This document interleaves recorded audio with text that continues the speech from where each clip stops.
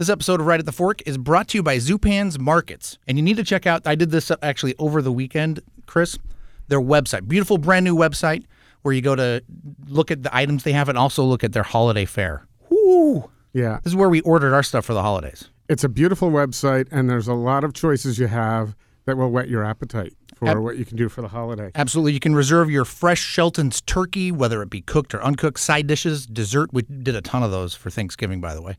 You can save time and money by ordering online and have it waiting for you at the store. We're actually going to pick it up on Burnside on our way home. There you go. Very convenient, and it's good stuff. You know, what I like, as I noted on the upper left corner of the site, there's a Fresh This Week button. You click on that, and it takes you to their sale flyer. So good deals on everything from Harris Ranch Standing Rib Roast for the holidays, honey glazed whole hams, Shelton's turkeys, grain-fed Frenched lamb racks. And one of my favorite things to get there is just rare roast beef for sandwiches. I could really go to Zupan's Markets right now. Just for that. Another great thing is they have is their flowers, which are unbelievable. I was out at the Lake Oswego location just the other day. Mm-hmm. Beautiful flowers, and you can order those, and they'll be delivered. Those will be delivered, absolutely. It's the freshest, most local market you can find with the best ingredients and prepared food anywhere in Portland. 4 locations, and I guarantee it, one of them is near you. Right. West Burnside, Belmont, Lake Grove, and the store I go to most often, Macadam. And, of course, you can check out their brand new, beautiful website, zupans.com.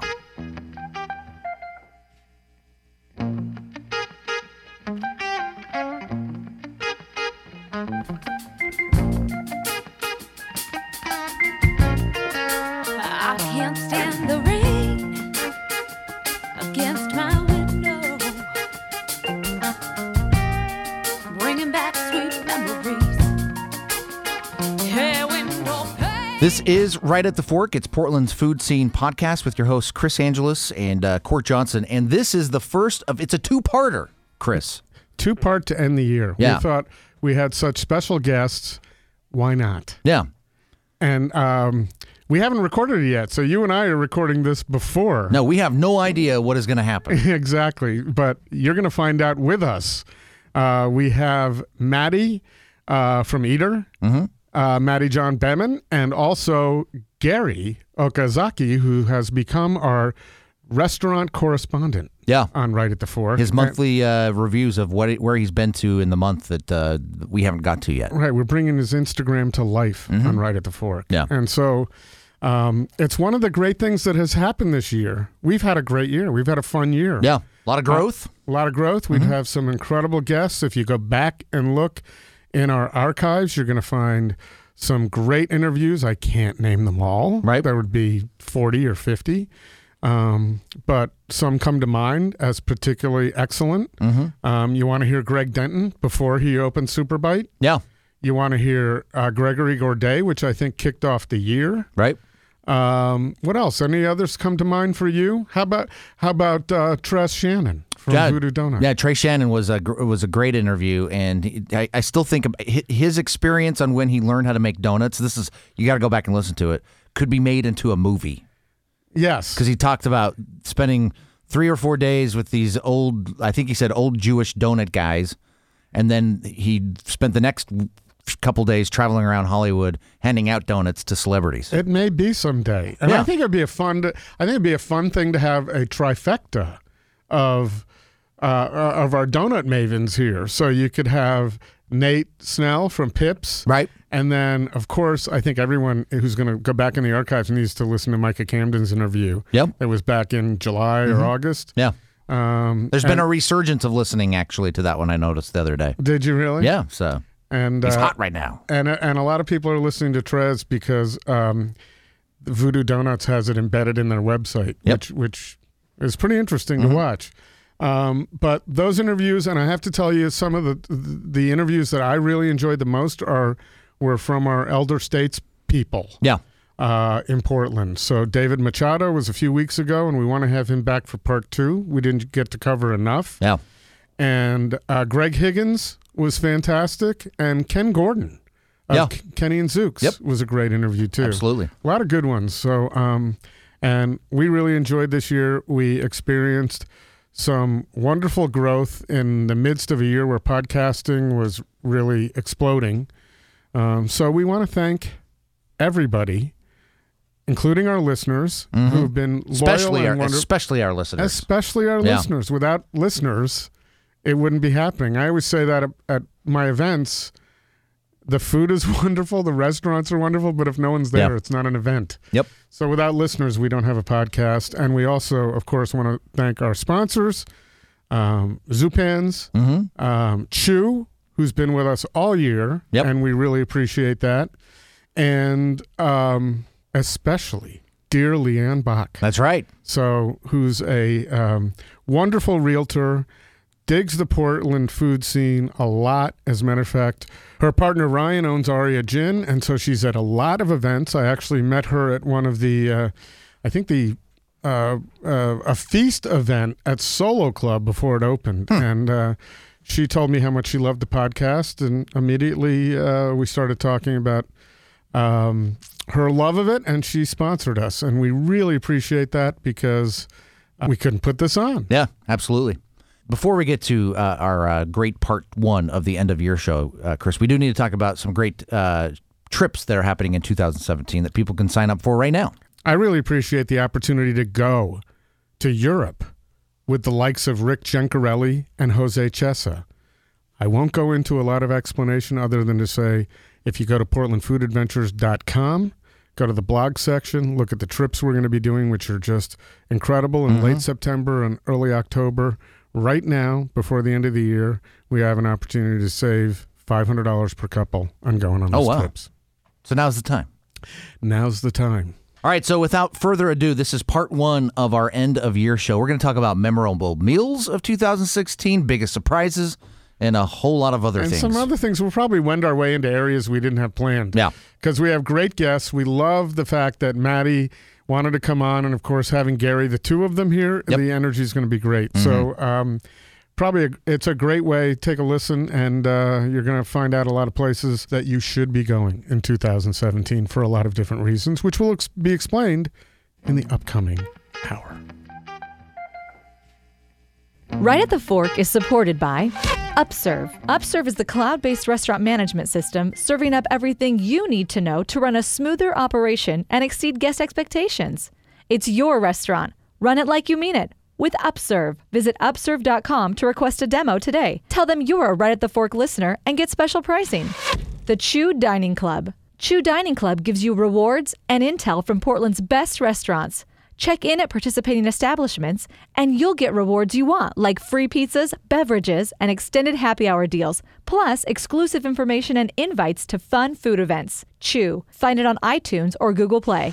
Leanne Bach of M Realty. Choosing the right realtor can make or break the buying or selling experience in real estate. Leanne Bach is in tune with the ever-changing Portland landscape, especially as it pertains to our food and restaurant world. Why not work with someone who's in step with you? Find Leanne at leannebach.com. LeAnnebach.com. And by Zupans Markets. Unsurpassed quality from the best meats and wines to the freshest baked goods, flowers, and craft beer, emphasizing locally sourced items. Zupans has been inspiring food lovers and local chefs for over 40 years with the very best Northwest bounty in Portland, West Burnside, Southeast Belmont, Southwest Macadam, and Lake Oswego. Zupans Markets. Love your food. All right, we have crammed ourselves into the studio, Chris. We're not crammed. It's one of the few times No, we're not exactly. crammed. We were able to, we finagled a different studio so that Gary and Mattie did not have to share the same microphone. Yeah. And literally almost sit on top of each other. That would have. I wouldn't mind. Okay, I can sit on his shoulders. He's tall. Though for a first encounter, that's memorable, right? We could do like the cheerleader shot where we could all be on top of each other. Yeah. Then we can argue who's going to be the base. Or the Beatles, they used to share mics, you know? Yeah. The old Ed Sullivan days. Yeah, That was a No, long you time weren't ago. born there. Was that for just like coolness, or was that because Ed Sullivan only had like 2 mics? I have no idea. You know, I have a good friend who I just talked to the other day, Jim Downey, who was at that show. No way. Ed Sullivan show. Oh, wow. 4 or 5, something 64. like that. I think we should go off format and have him on the show sometime because he's got great stories. He's done a lot with NPR. I think that would be kind of cool to hear from someone who had So it'd been be at that the show. Right at the Fork goes rogue. Yeah, well, I think we should also have a little musical bent too. We're gonna feature Ariel at the end of her Christmas song. That's right. And you're the morning guy in Kink. You know music. I think we got to take advantage of that. Sure. I want to know what they were eating on the Ed Sullivan Show. What was backstage? Well, it was in the green room, or Yeah. it's a good question. There were probably brown M&Ms. But this was like early. This was like early on. So I don't think that did artists have the demands that eventually we start hearing about all the time. Right. Oh the, no, the I don't brown think they were M&Ms? prima donnas at that point. Maybe Elvis had those, but I'll be the I'm sure- principal. I'll be the principal. Let's go. Let's get back to. Gary's getting us back on topic. Gary, Yeah, just- back jump on off. topic. All right, that's so the beautiful thing. We have people who are really into the food scene here, especially Yeah. Gary. He can't tolerate it if we're going to go and not talk about food. yeah.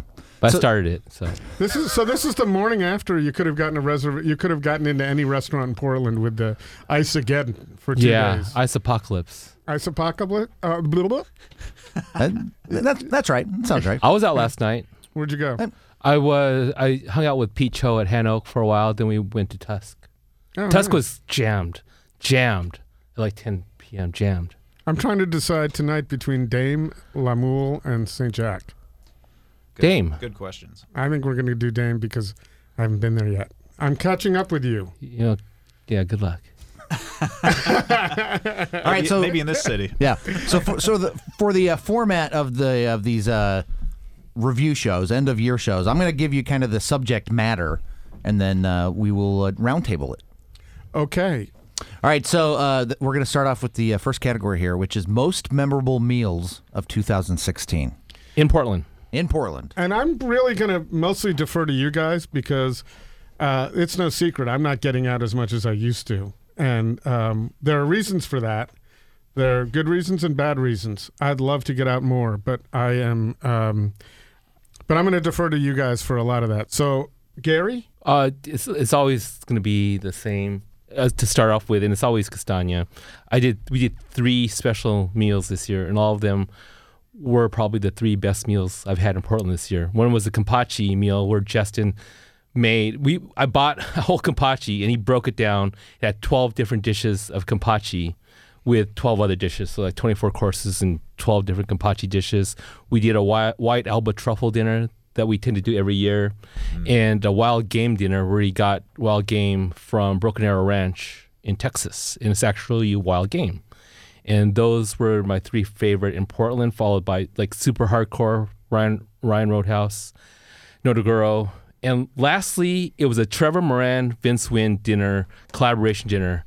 I've been to a few Jolie Lade dinners this year, but Trevor Moran, who used to be the sous chef at Noma and was the CDC at Kepper's Seat in Nashville, he absolutely crushed it. I don't know if we have any listeners from Nashville. If you do, and if Trevor opens a restaurant in Nashville, you be the first ones there, and you'll be blown away. Man, those all sound amazing. I didn't get to try the 24-course castagna dinner. That sounds pretty excellent, especially when or if he's bringing over truffles. I am. I brought her over. You brought him over. Yeah, You he got him past arranges customs? his own amazing dining experiences. Word amazing. See, Yeah, you will make sure that it's fantastic. Yes. I need to get to Castagna.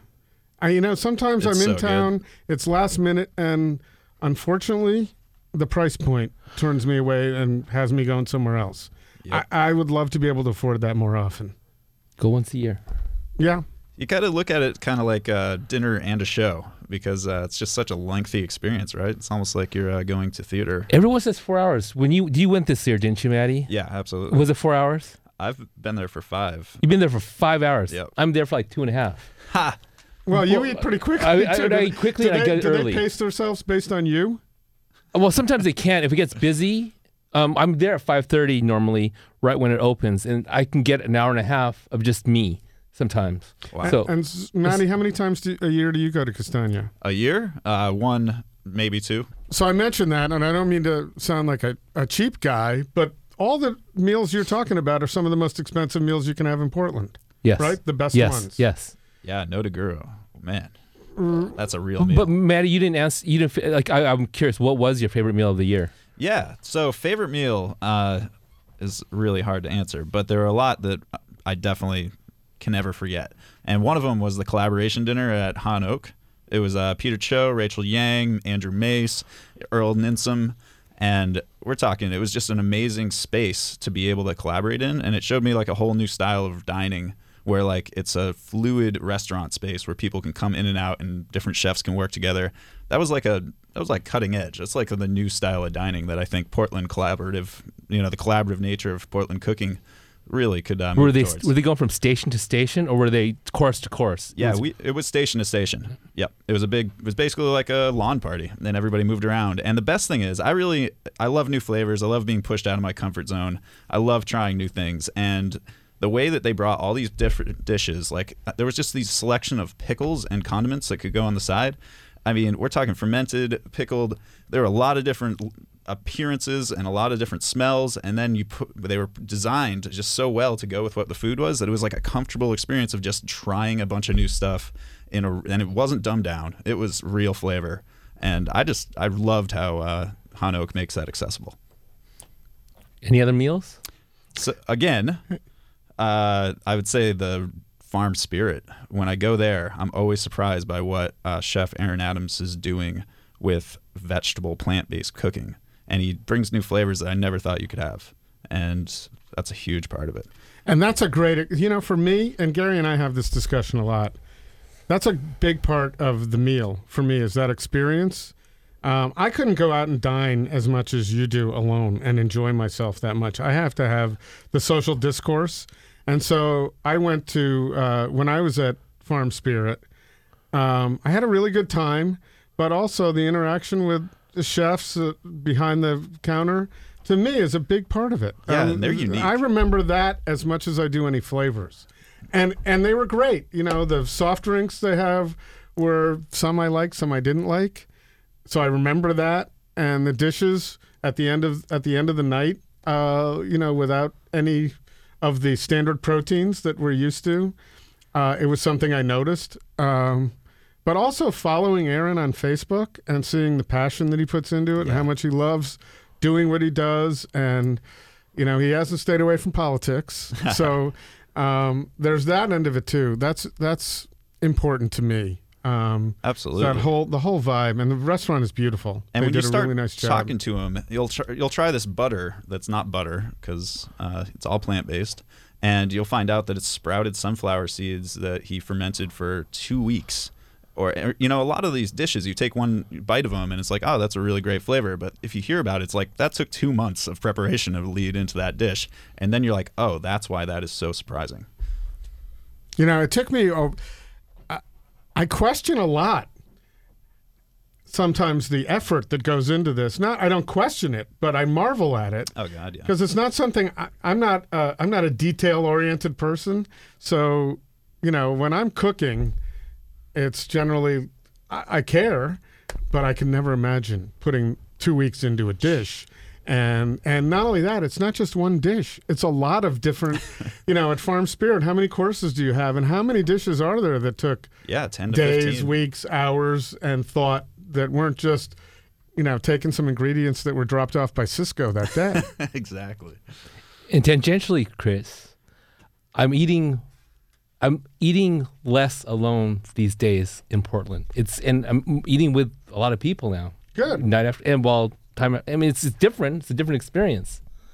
And we've talked about it before many times, and it's nice to have a balance, I guess. Yeah, I'm not criticizing you because I go out to eat alone a lot. I went out alone this morning, and I was going to actually, before I forget, balance out what we're talking about here with a meal I just loved this morning. I went to our Lita Library Cafe. Oh, yeah. Beautiful. I hadn't been in a long time. Totally. I had the Sicilian hash, and I thought, this is just so delicious and so tasty, and it was, not $125. And by the way, I don't poo-poo $125 meals. I understand the value of those. I put some of those on myself. But on the other hand, one of the great things about Portland is that you can get a lot of great food for not a lot of money. We talked about this before. There's a price escalation in Portland whereby it's just changed from like 4 or 5 years ago. Yes, Portland used to be very value oriented. It's not anymore. And I don't know what to tell you. I Not mean, as much. It's still value oriented, don't you think? I Especially for quality. can eat better and cheaper in San Francisco and Chicago and Los Angeles than I can in Really? Portland. Oh God, yeah. But for a lot of those restaurants in San Francisco, for instance, I think the fine dining restaurants. Well, like, yeah, that's something completely different. Yeah. I mean, like Alta is less expensive than many Portland restaurants, and it's a great one Michelin starred restaurant. Mm-hmm. I mean, I don't know what I mean. This is one of the biggest criticisms I have of Portland dining is the fact that it's no longer as reasonable as it used to be. Yeah, absolutely. I think that's a function of the economy. They don't have to be as competitive as they were. I think any place that's great can open up and do well. I don't think so. I think this year showed us the opposite, don't you think? Right, but what I'm saying is it's not like a few years ago that if you weren't really dialing it in every day, you didn't have people in. A lot of restaurants are crowded now. That was not the case 3 or 4 years ago. Yeah. Charged with a remarkable bear. Right. Yep. And so on top of that, you've got the front of the house, back of the house issue right now. And so some menus the pricing is going up 20% without tipping. And I think what that's going to do is like similar to gasoline taxes. You know, it's going to go where anybody will pay. So some of the companies will raise the prices without taxes just because that's what the standard is. And we can talk about that in next week's show to talk a little bit about what's going to happen. But it's not as, you're right, Gary, it's not as inexpensive as it was. But on the other hand, you got food carts. You have so many wonderful options to just go have a cheap Well, how meal much are here. food carts now? 12, 13, you pay 12, 13, $14 for a food cart Well, meal? I understand that, Good but point. it's not 80. So if you want to have a cheap meal, There are excellent pupusas on 82nd that are $2. Okay, you're right. Okay, yeah, okay, you're right. You're right. But yeah, that's not. Yeah. But you're right. I agree. You can go to 82nd, find great Asian food, hole-in-the-wall places that are very reasonable. I don't know a lot of those places because I don't do it. They're harder to find. They're for hard, sure. yeah, but they're there Yeah, they are. and they're cheap. That's the fun stuff. but you That's can the fun find that in any research. city. Yeah, exactly. But you can.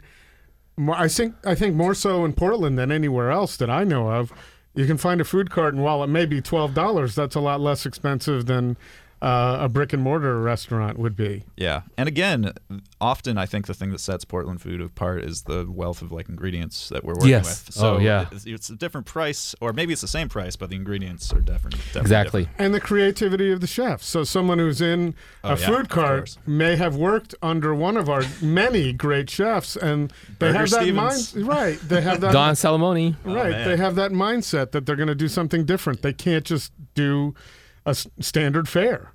Speaking of Burger Stevens, quick aside, Don Salamoni owns it, but his number two at Burger Stevens is a guy named Skylar Stevens. He was a commis of Philippe Tessier at the Bocuse d'Or. I don't know if anyone in Portland knows who or what Bocuse d'Or is. It's like the Olympics of food. People train for 2 years to go to France to try to win a gold, silver, bronze medal. And Skylar is actually cooking burgers at Burger Stevens, and he was the number two to Philippe Tessier when they won when they placed either second or third a couple years ago at the Bocuse d'Or. So go say hi to Skylar.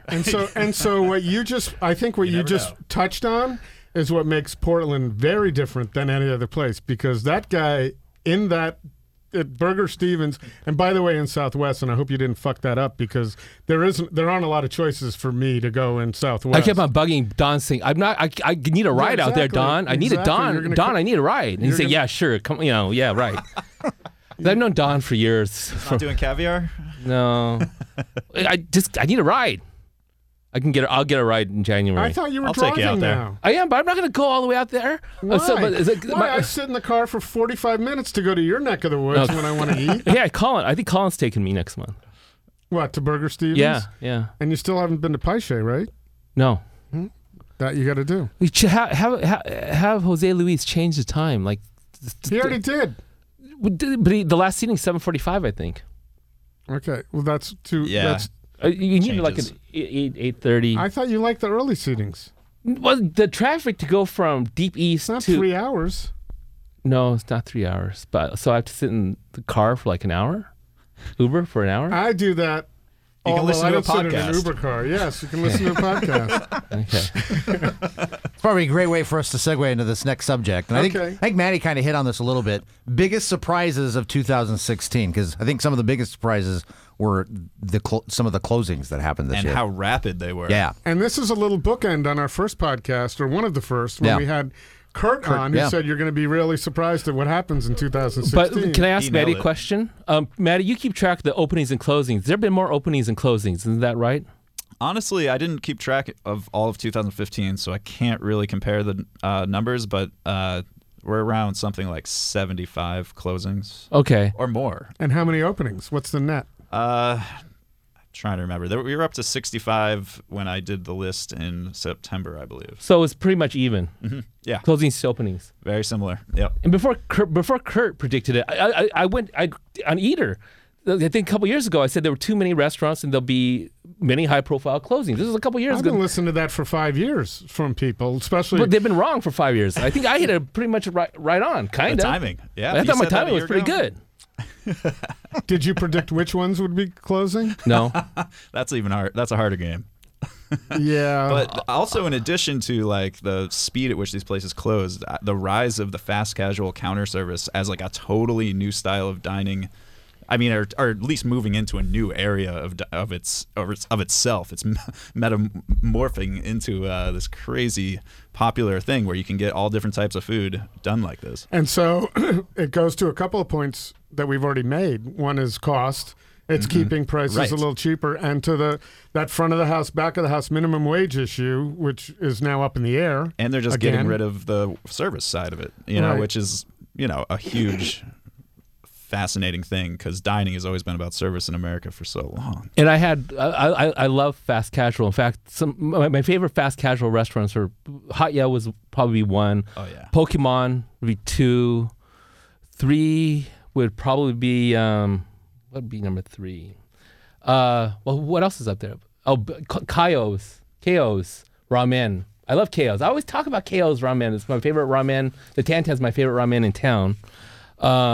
Marucan, Pine Street Market. Well, Pine Street. I don't know. What's wrong with Pine Street? Well, it's counter service, is what I was saying. Yeah, but it's just such a. I hate to. I could swear. Can I swear? Yeah. It's kind yeah. of. It's a little bit of a shit show there. Okay. Why? They're like so few seats. People at around noon, they just converge on the place. You can go at like 9 a.m. and no one's there. I've That's never had a great. problem at noon or 1. You Getting- love the food. You love the food there. Are the food all that great? Well, I've had a lot of food there. I've sampled a little bit, but I was going to say that one of my little routines that I've established is after our recording on Mondays, and it is Monday, I guess, is going down and having a little trifecta annex pizza, Nice. slice of that. And they got a new oven in there recently, Yeah. or like 6 months ago, and I guess that's kind of changed it a lot. I haven't tried it. It's a great slice of pizza, and it's close by to where we record. Right. And And Marucan. Jump in. Marucan ramen is great. I love that stuff. The last time I went to Marucan, it was not good. Oh, really? Yeah. I haven't had it in a month or two. We had like 3 in one sitting. now, are you saying that because it's not a local Portland entity? Oh, no. And you feel safe in saying No, that? no. 'Cause you usually don't like to say I don't. negative about But yeah, those. well, when I do my monthly thing, I try to stay more positive. But this is like a year-end thing. I'd like to be a little bit more forthcoming, I guess. I have issues with the Furi's ramen too. That's one of the most That's- fascinating subjects in the city right now for me. Ramen or just Afuri's ramen. Furries ramen? Yeah, their style. Yeah, I step out of this because I'm not a big fan of not Of ramen. You're not a big fan of ramen. I mean, I'm not. I don't get why we need so many of them. Oh, but let me regarding Marucan, I haven't gone like in a few months, but I've heard recently that I know people have gone recently and said it's a lot better. So I just haven't gone. You've waited in line there, haven't you? Marucan? Or- Yeah, I went the first. I Oh, went no, like I thought you were talking about a furry. I've I'm waited in sorry. line at Furry too. I mean, like, yeah, Furry is it's very polarizing. It is because, you know, Portland Monthly came out with a favorable review, and then the Oregonian said it was pretty bland, and then now Andrea Damewood at the Mercury's come out with a review, and she says that it's kind of bland as well. And and when you talk to Foodie, they're like, we are making the most precise, perfect broth on earth because we're using Brix readers. I mean, it's like a science lab back there, and they're trying to make a clear, more dynamic broth, but it doesn't pack the punch that a lot of people It's want. very subtle. Yeah. Yeah, I've had better ramen in Tokyo.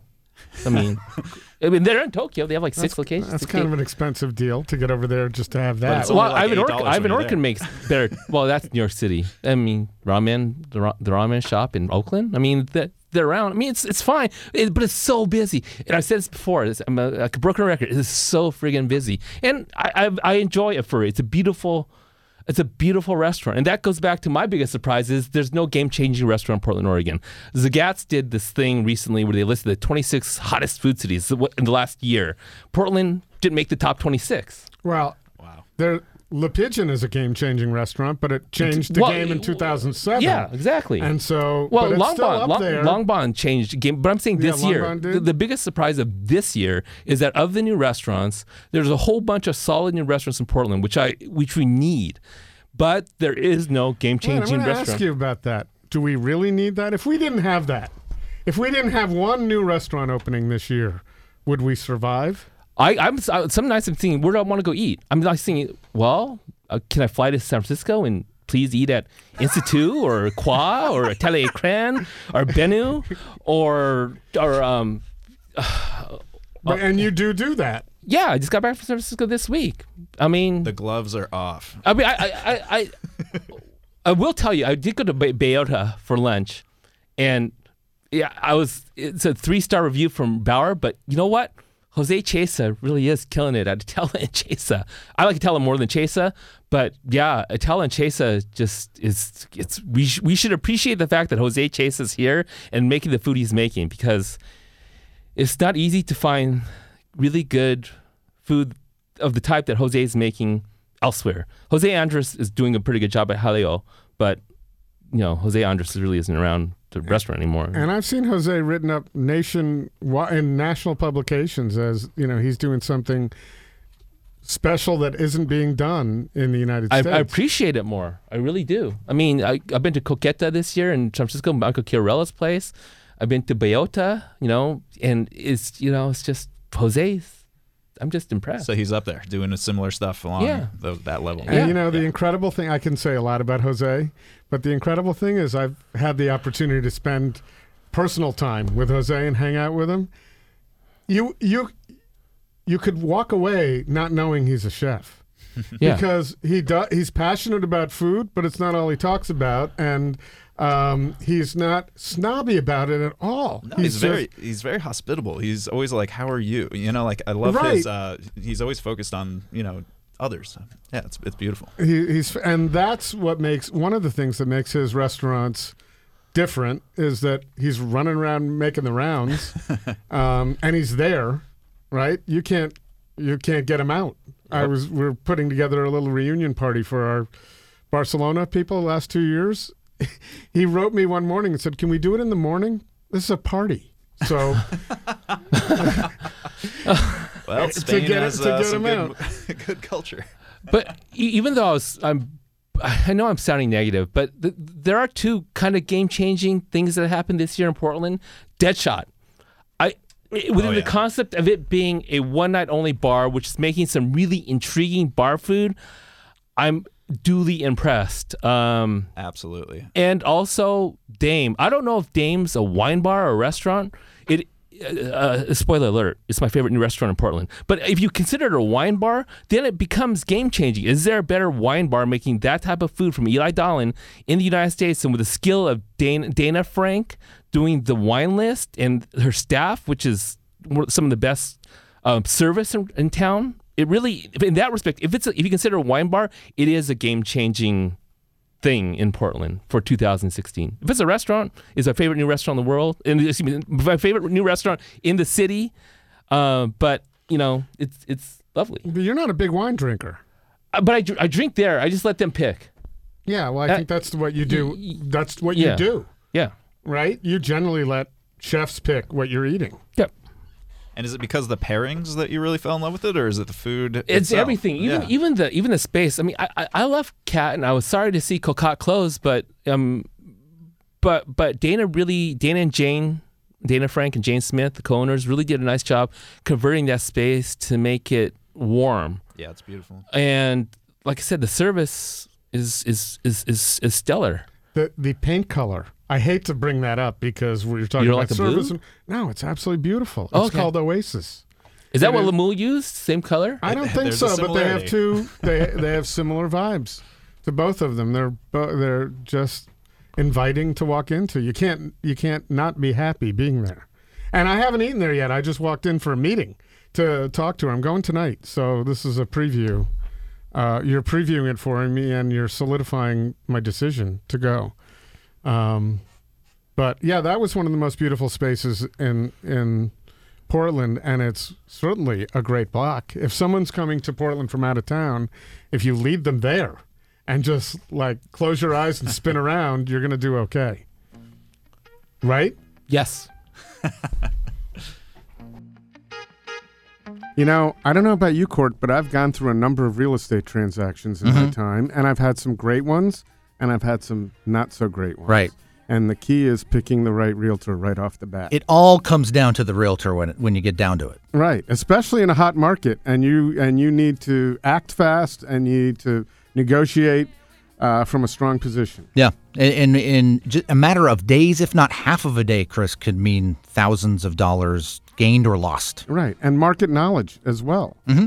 So we've known Leanne for a little while now, and I can tell you this, she's tuned into the food world. So I would say if there's anyone listening out there and they want someone who understands where they're coming from and where they want to come from when they go to a restaurant, Leanne is the one to call. And that number would actually be 503-349-7890, or go online to leannebach.com.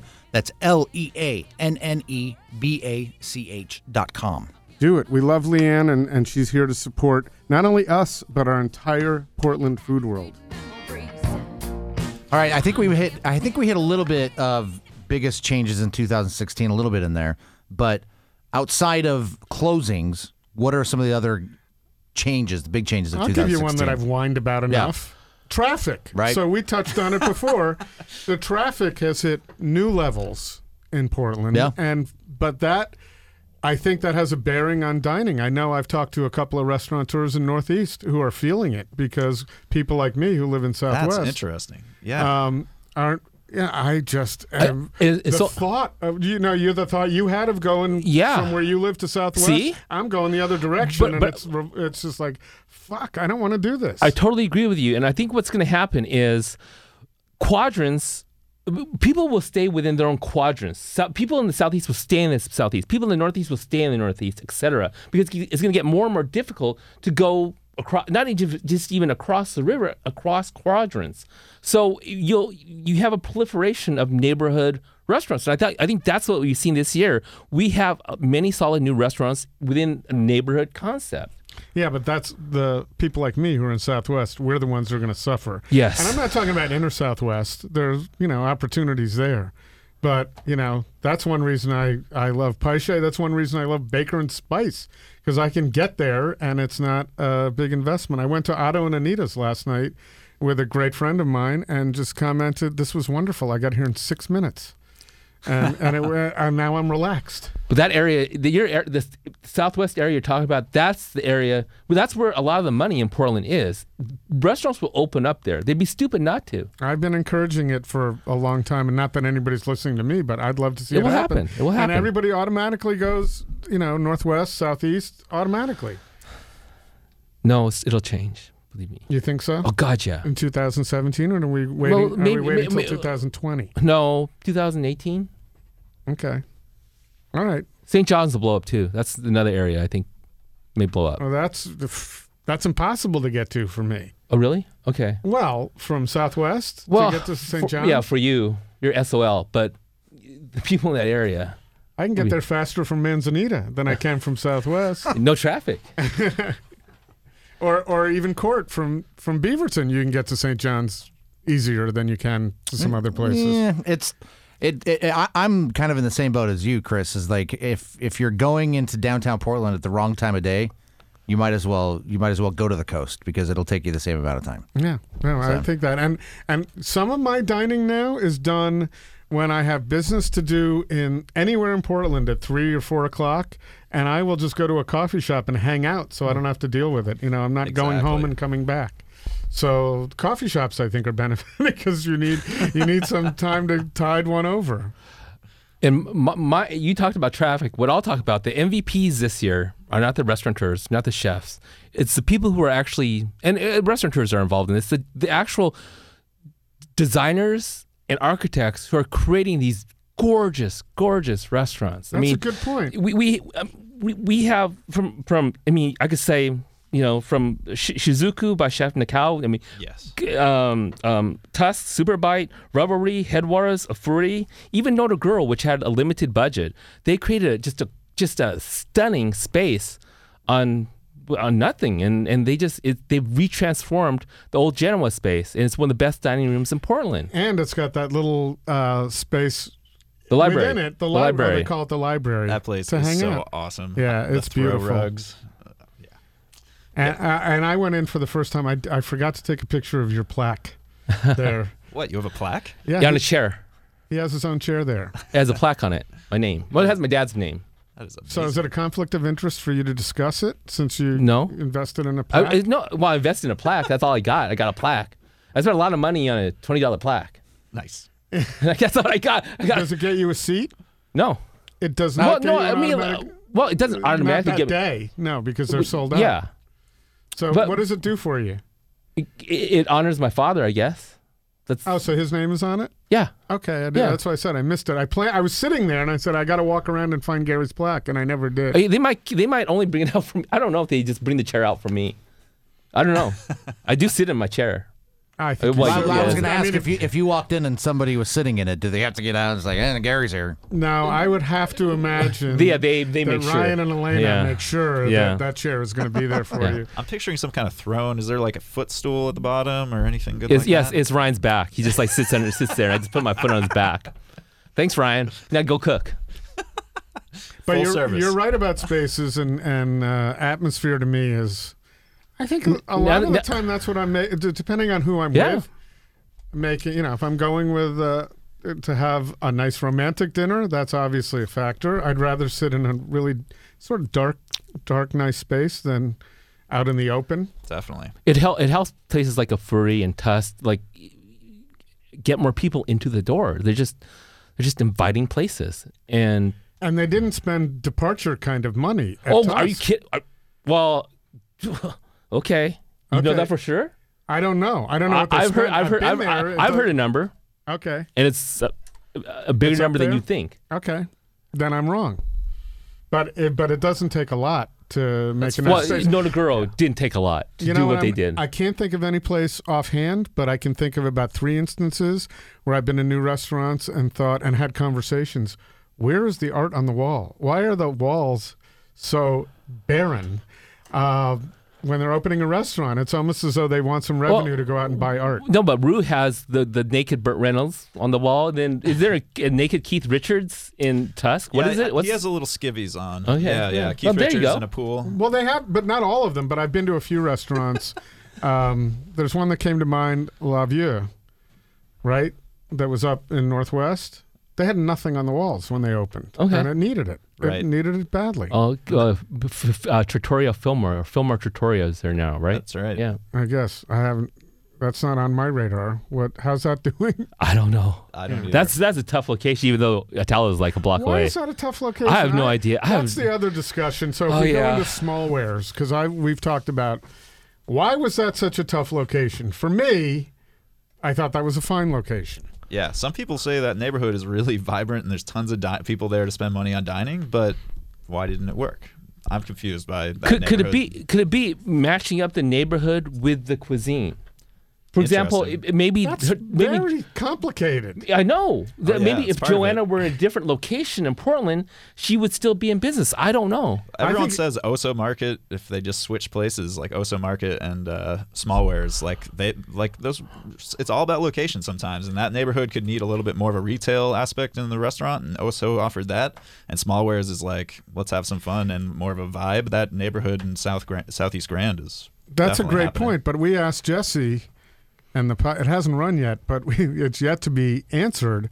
We asked him whether he thought Oso, the demise of Oso was the popularity of Kachka and Bithouse in the same neighborhood and Trifecta, whether there was just too many great places in the area for it to be able to sustain.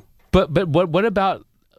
I mean, right now Dame is doing, from what I could tell, very, very well. And within the last couple of years, it was Cocotte. Do you know what it was before Cocotte? It was Micah Campton's place, Fats. right? Fats. Yeah, and that didn't last very long either. No, that was also before that place had really become what it is now. No, Beast was there. Cup and Saucer was there. DOC was there. It was a hopping place back then. I mean, it's just sometimes getting the right thing in that space, and seemingly the right thing right now in that space is Dame. How do you do the research to know that ahead of time? I don't know. That's I don't know. I'm not a restaurateur, and that's one of the toughest things. That's what could keep me up at night is picking the right location. Or you want to consult with people? So Actually, I don't. It's the reason you sleep that you're not a consultant. Yeah, Get some sleep. true. What do you think, Mattie? What do you think about Smallwares? I constantly, for me, that neighborhood. You know, if you look at a map, it's a half mile, a mile away from what we're just talking about, Dame.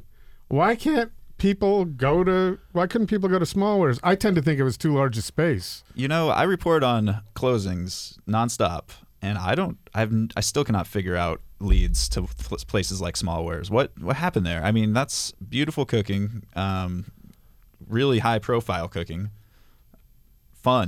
really fun atmosphere. Mm-hmm. I have no idea why that place closed. Easy to park. That's an Yeah, issue for parking's me. fine. Parking's always an issue. Am I gonna, if I'm deciding between two or three places, am I gonna be driving around the block? Am I gonna pay? Yep. Yeah, and I'm always and I just come down to like maybe the neighborhood doesn't have a lot of people that are dining. But can I ask you something about Smallwares? I mean, like I was there a number of times.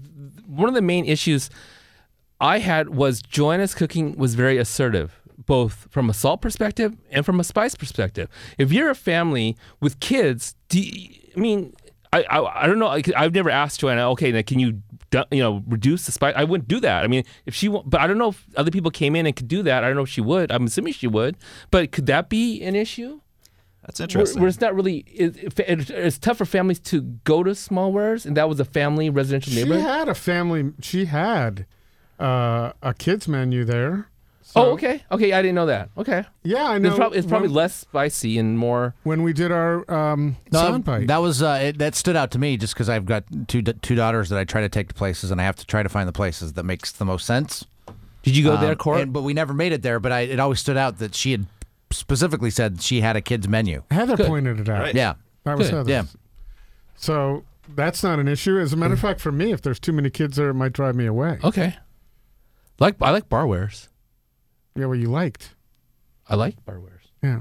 So are there any places, we all have our standards for, I refer to Eater all the time, Mattie, when I'm traveling. Excellent. So I was in Austin earlier this year. That was one of my favorite food trips ever. I bet. And They know how to do queso. yeah, they know how to do a lot. Actually, I referred to Eater to kind of hone it down, but then I did the standard posting on Facebook, and I have enough great, worldly people or to have given me some great suggestions. I think my favorite was Doug Adams telling me to go for Lucy's Fried Chicken on Lucy's on the Lake in Austin. But at any rate, people refer to Eater all the time. You're changing your list constantly. But if a friend, avoids looking at Eater and calls you, where do you tell them they need to go? I mean, you probably say, go look at my list. I've done a lot of work on this. I often do that, but for my really close, friends and family, I love to make some catered suggestions because I know who they are and what they want to eat. Right. That's always the question. When someone asks me where to go, I'm like, well, how much do you want to spend? What neighborhood are you in? There's about 50 other variables. But I do have some favorites. You have to do kachka because it's such a unique introduction to Russian food, and there's tons of vodka involved, so win-win. Le Pigeon is always bold, always surprising me. I've had meats cooked there that I just didn't know you could cook meat like that. I love Le Pigeon. But that's also if people are into that style of dining because it is very intimate in there, and some people, prefer more staid service. How do you suggest people get into those places? Part of my suggestions are also they come with a strategy on how to get in. I didn't know there aren't that many difficult places to get into Portland, Oregon. Really? If you want to go to Ox and 4:45, get there 4:45, 4:50. That's exactly it. That's the strategy. Or call up. I mean, Greg has told me numerous times there are times that we're not busy. People think we're busy at 6:30 on a Wednesday. If they would just call up and talk to someone at Ox, then they could, calling up. There's something called a phone. I just went about 3 weeks ago at 6:00, and we got right in. It was really nice. Name another place. Toro Bravo is a little bit of a challenge, and again, I tell everybody get there early. Yep. Kachka, cocaine. I mean, there are secrets. Cocaine has reservations. Do you know the secrets that you're willing to divulge? Well, no, they're on open table. Oh, cocaine's on open table. Plus, the bar area is for walk-ins. So, do they leave a few tables open that day so that you can? No, I mean they leave the bar area open. So if you want to walk in, you sit at the bar area. I feel like they always, if it's summer, they always leave the patio. The tables outside. Yeah, the patios. It's all for walk-ins. Nice. And then call at 3 p.m. on the dot and just see, because often I've gotten reservations that way. Well, the hardest reservations I would believe would be Longbon and Nodaguro. Oh God, yeah. And those are the two. Those However, are difficult. If you follow Earl on Facebook, sometimes he'll post, "Hey, we have something in 20 minutes." Or go to the website, go to reservations on Longbon. If you want, let's say tonight at 8 p.m. and it says no reservations available, there's also a little button that says notify me. You can go to pick a date, 2 weeks away, say notify me, and just hit that button. Or if you're a single diner, that's really easy. I mean, if I want a reservation in 3 weeks or 4 weeks, 3 and 4 weeks, I just look for one for a single diner. I know there aren't single diners. Not there. I mean, that's a very specific case. There are a lot more available for single diners than there are for you sit at the counter. And not just single diner. I mean, we're talking planning 3 to 4 weeks ahead. We're talking dropping a lot of money and how hard it is to get inside. There are a lot of hurdles, but the food is worth it. So. Oh, you're talking specifically about Longbon? I was thinking Nodaguro. Oh, Nodaguro. Oh, that too. Well, yeah, that's something. Yeah, I don't know. I mean. So what you mentioned it before. What I love now is Deadshot.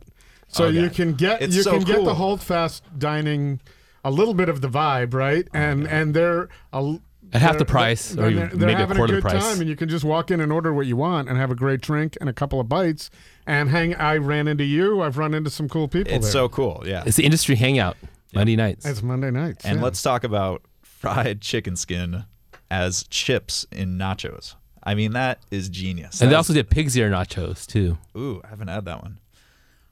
Is that recent?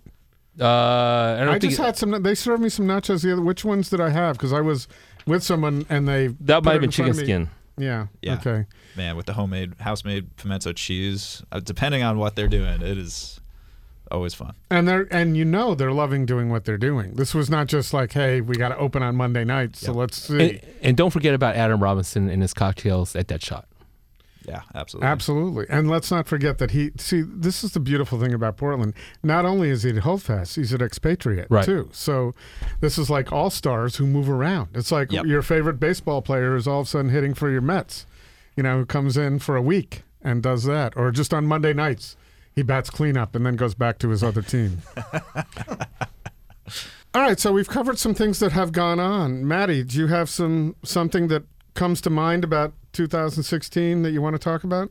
I just think there were a lot of lessons learned, but I'm not sure if anybody really knows how everything's going to pan out. Just with the rising rents, business models that worked in Portland forever for restaurants are now outdated. There needs to be a totally new approach in a lot of situations. So I just have a ton of questions about 2017. Well, one of the New York used to be the epicenter of what is going on in the United States. There'd be more cutting edge stuff going on in New York than most other cities. And because of the rising rents in New York City, because of the cost of opening up a restaurant in New York City, what I've noticed is kind of the middle of the road, people trying to generate as much revenue as possible. It means sometimes the food is safer. And maybe that's what we might be seeing in Portland. Yeah, more fried chicken sandwiches. Yes. Yeah, I think so too. Which is kind of scary. The investments, the return on investment has to be there because then now you've got bigger investors, right? And who have to see a return. Exactly. It makes a less interesting food city. It could, and that's the thing. But Portland has something else going on that I think, coming from the East Coast, like a lot of cities in America have gotten rid of all of their surrounding farmland with suburbs, and Portland has not done that. For me, that is the most interesting subject moving ahead, is whether we develop sustainably with our farmers nearby, or whether we're just going to wipe it all out like every other city. So it's Portland's has the opportunity to actually develop in a whole new way from other American cities, which I'm really excited about. And I think that the farms will always be an integral part of our culinary scene. It's just like, do we have the talent of the chefs to take that product and to create intriguing, cutting edge food? I don't see it. Not yet. Does it have to be cutting edge? It'd be nice. Or can it be delicious? I don't think it needs to be cutting edge. And I will also say this. Good luck with the pork belly. Just so people understand, I've been hearing the discussion of the farms and the concept of our urban district for a long time. But so people understand, the difference here is we've got a lot of farms that are very close to our chefs and our restaurants who can develop excellent relationships with them. That's not the case in other cities.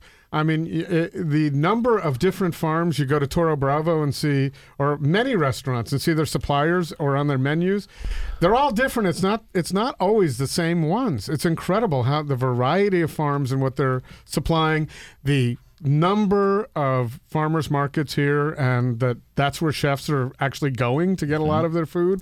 That doesn't happen elsewhere that I know. Check this out. Tusk, I was talking to Chef Sam, and he was telling me that they're working with a new breed of younger farmer who really wants to collaborate with chefs. So like this farmer gave Tusk a bunch of this really unique type of melon, but it's so unique that they're still experimenting, trying to figure out how to breed it better. So they gave him the melons for free, and they just said, whenever you get a sweet one, save the seeds for us and give them back to us.